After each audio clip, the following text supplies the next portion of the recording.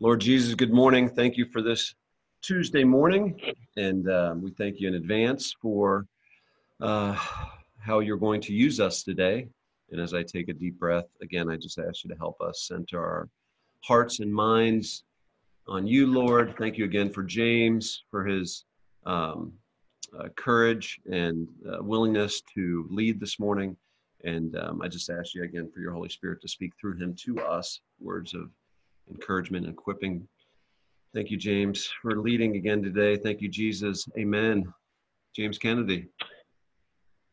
Thank you, Jerry. Yes, and it's good to be back again with everyone. Hope everyone's had a great start to the week. And I think the last time I was on here, I ended up running a few minutes over. So today I'm going to try to make it up to you guys and get you off of here a little sooner. I know Jerry's great about being sensitive to everyone's time, and I know there's many mornings I'm jumping off this call to get on another call, and we're running out the door to the meeting. So I appreciate your sensitivity to our schedules, Jerry. But today, I thought we would take a look at one of the shortest parables Jesus used when he was teaching here on earth.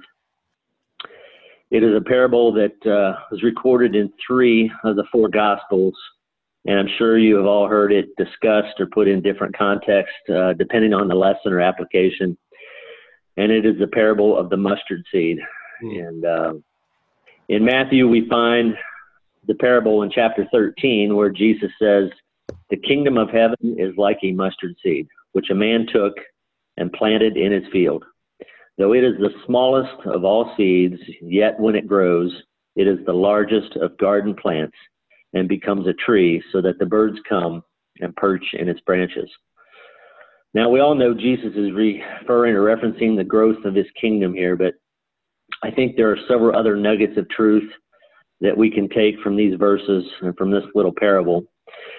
Several years back, as I was preparing to give a devotional on a mission trip, the Lord kind of gave me a different perspective on this verse, and it was of how God uses and grows the talents he has blessed us with, from being small, immature seeds into gifts that can be honed and sharpened into kingdom-building tools to help a lost and hurting world come to know its creator.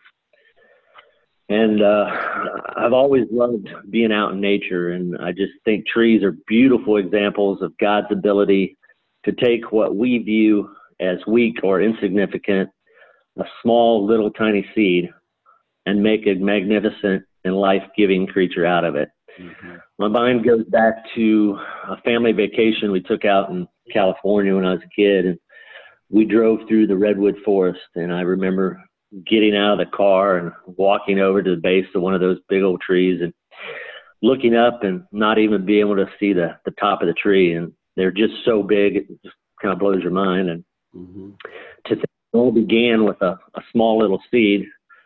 I mean, if you think about it for a minute, way back in time, who knows how long ago, a mature redwood tree had grown a pine cone.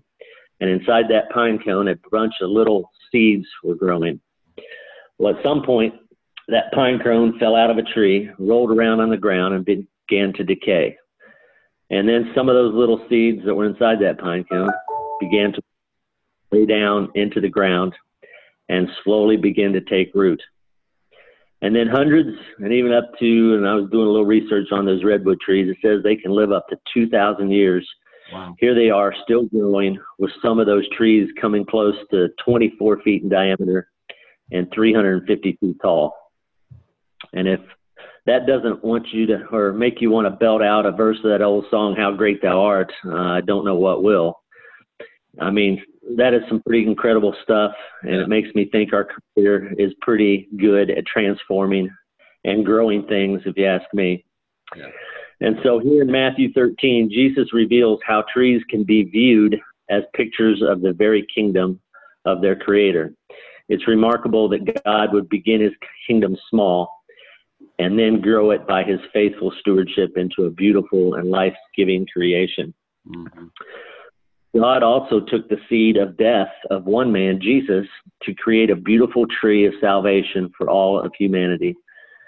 John 3:17 says, "For God did not send his Son into the world to condemn the world, but in order that the world might be saved through him." Our Heavenly Father's wrath over our sin poured out on Jesus allowed God to free the rest of us from the wrong side of eternity. And through the seed of Jesus' death, God has been creating a powerful and eternal kingdom, bringing people to a restored relationship with himself across thousands of years. And just as the mustard seed grows large enough to become a tree in which the birds make their home, the kingdom of God has transferred our citizenship and ransomed us back into a restored relationship with our Heavenly Father. And not only does this parable describe the incredible expanse of God's kingdom from few to a many, it can also illustrate the seed of salvation planted within each of us that God intends to grow into a beautiful and fruit-bearing tree. Luke 17:21 says, "The kingdom of God is in the midst of you." God's kingdom is not built of brick and mortar, but of human hearts. God's desire is to water the seed of salvation he's planted in us with the Spirit and the Word. He longs to mold and shape us into the likeness of Jesus, that we may live lives that bear incredible life-giving fruit. I mentioned in one of my last devotionals that as a teenager had gone on a missions trip down to South America, but little did I know that that trip would ignite a passion in me for missions, and I would end up going and being on 20 other mission trips through the last 20 years. And I've always had a passion for missions, even from a young age. I love the excitement of going on those trips, whether it's going and cleaning up storm damage from a tornado here in the States or traveling to other far off countries. However, for many folks, heading off to a foreign country on a mission trip is just not their cup of tea, and it's something they can't or couldn't even imagine themselves doing. But I believe God has a place and a purpose for everyone that is willing to use their talents for building up the kingdom. We have an older lady in our church that has a tremendous ministry right here out of her home, and she has put together a team of ladies that sew and make dresses for little girls so that when we take groups on mission trips, we take suitcases full of dresses to give out to little girls that come to the vacation Bible schools we do. And sewing, for some reason, just doesn't, push my buttons or get me too excited. But if you say, let's go put a church or a roof on a church in the jungles of Peru, or let's go clean up a neighborhood from some storm damage, well, now you're speaking my language, and, that gets me pumped and excited. And a few years back, I had the privilege of leading the team from our church to Guatemala, and we ended up having several newbies on the team, and it was their first ever mission trip experience, and most of them were a little nervous and anxious, to say the least. And I had several of them come up to me before the trip and say, I'm so worried that I won't be able to do much to help out while I'm down there, and I don't really know anything about construction or medical things. And so I would ask them this question. I said, have you prayed about doing this trip? And do you believe God really wants you to go on this trip? And they would say, well, yes, of course. And I would remind them that if God was leading them to go, then he definitely had a plan and purpose for them being on the team, and to just continue to pray and be watching for opportunities that the Lord would while they were there. So with knowing the uncertainty that several of the team members were facing, I remember God prompting me to share this parable about the mustard seed in our first night's devotional after we got down there to Guatemala. I remember talking about how God calls and uses all different types of people and talents to help build his kingdom. I told him that some of them would be responsible for planting seeds that week. And you may sow a seed that you never even knew you planted until one day you get to heaven and someone says, hey, do you remember that VBS you guys did or you did down in Guatemala? Well, I'm here today because you planted a seed in my heart that eventually led me to becoming a believer. And then I told them that some of them would be watering seeds that have already been planted. And we may even get to see harvest of some ripe fruit on this trip. Or then again, we may not, because many times God is calling us to just be busy at work in his fields, planting, cultivating, pruning, pulling weeds, watering the seeds and the plants. I would then go on to share with them the story of William Carey, who went to India as a missionary back in the late 1700s. And it was only after he had taught and preached and labored for 7 hard years that he baptized his first convert. And yet we can now look back at William Carey's legacy and see that he inspired a worldwide missionary movement later on in the 19th century. Missionaries like Hudson Taylor and David Livingstone came out of that movement, and thousands of people came to know Christ because he did not quit or give up because he was not seeing fruit or a harvest of souls in the early days of his ministry. Too many times I think that we are just spinning our wheels if we are not seeing fruit or a harvest. However, we have to understand that the harvest is only a small part of God's bigger picture. Mm-hmm. And so today I wanted to leave us with 3 things to think about. Number 1, what kind of seeds are we planting and sowing? Number 2, are we being faithful to cultivate and water seeds we encounter that have already taken root or are beginning to grow? And finally, are we looking for ripe fruit that is ready for harvest? Mm. I know for me it can be hard to stay focused on these things during these crazy times we're living in.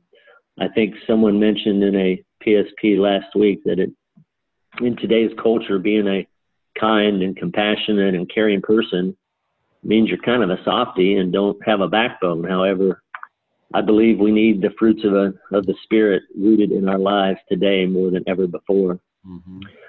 You know, the older I get, it seems the more impatient I seem to be. However, I am more and more amazed at how patient God is with me. Mm-hmm. We talk about the trees and how they grow year after year, season to season by God's faithful stewardship. This old earth is constantly transforming as God's creation grows and changes. And I think you and I are no different. God's plan has always been to mold us into beautiful pictures of his love. We just need to encourage ourselves in this process he's created for us. And I challenge us to encourage the growth he longs to instill in us by spending time in his presence and his word. Let's allow his word to water and cultivate the good seeds and new growth in our lives until we are transformed into his likeness. And the more we become like him, the better we will be at planting good seeds, watering those newly sprouted seeds, and then being able to recognize when there is ripe fruit around us that is ready for harvest. I know I want to be faithful in living in obedience to God's word, and by doing so, we will grow into fruit-producing trees that make a lasting impact for his kingdom.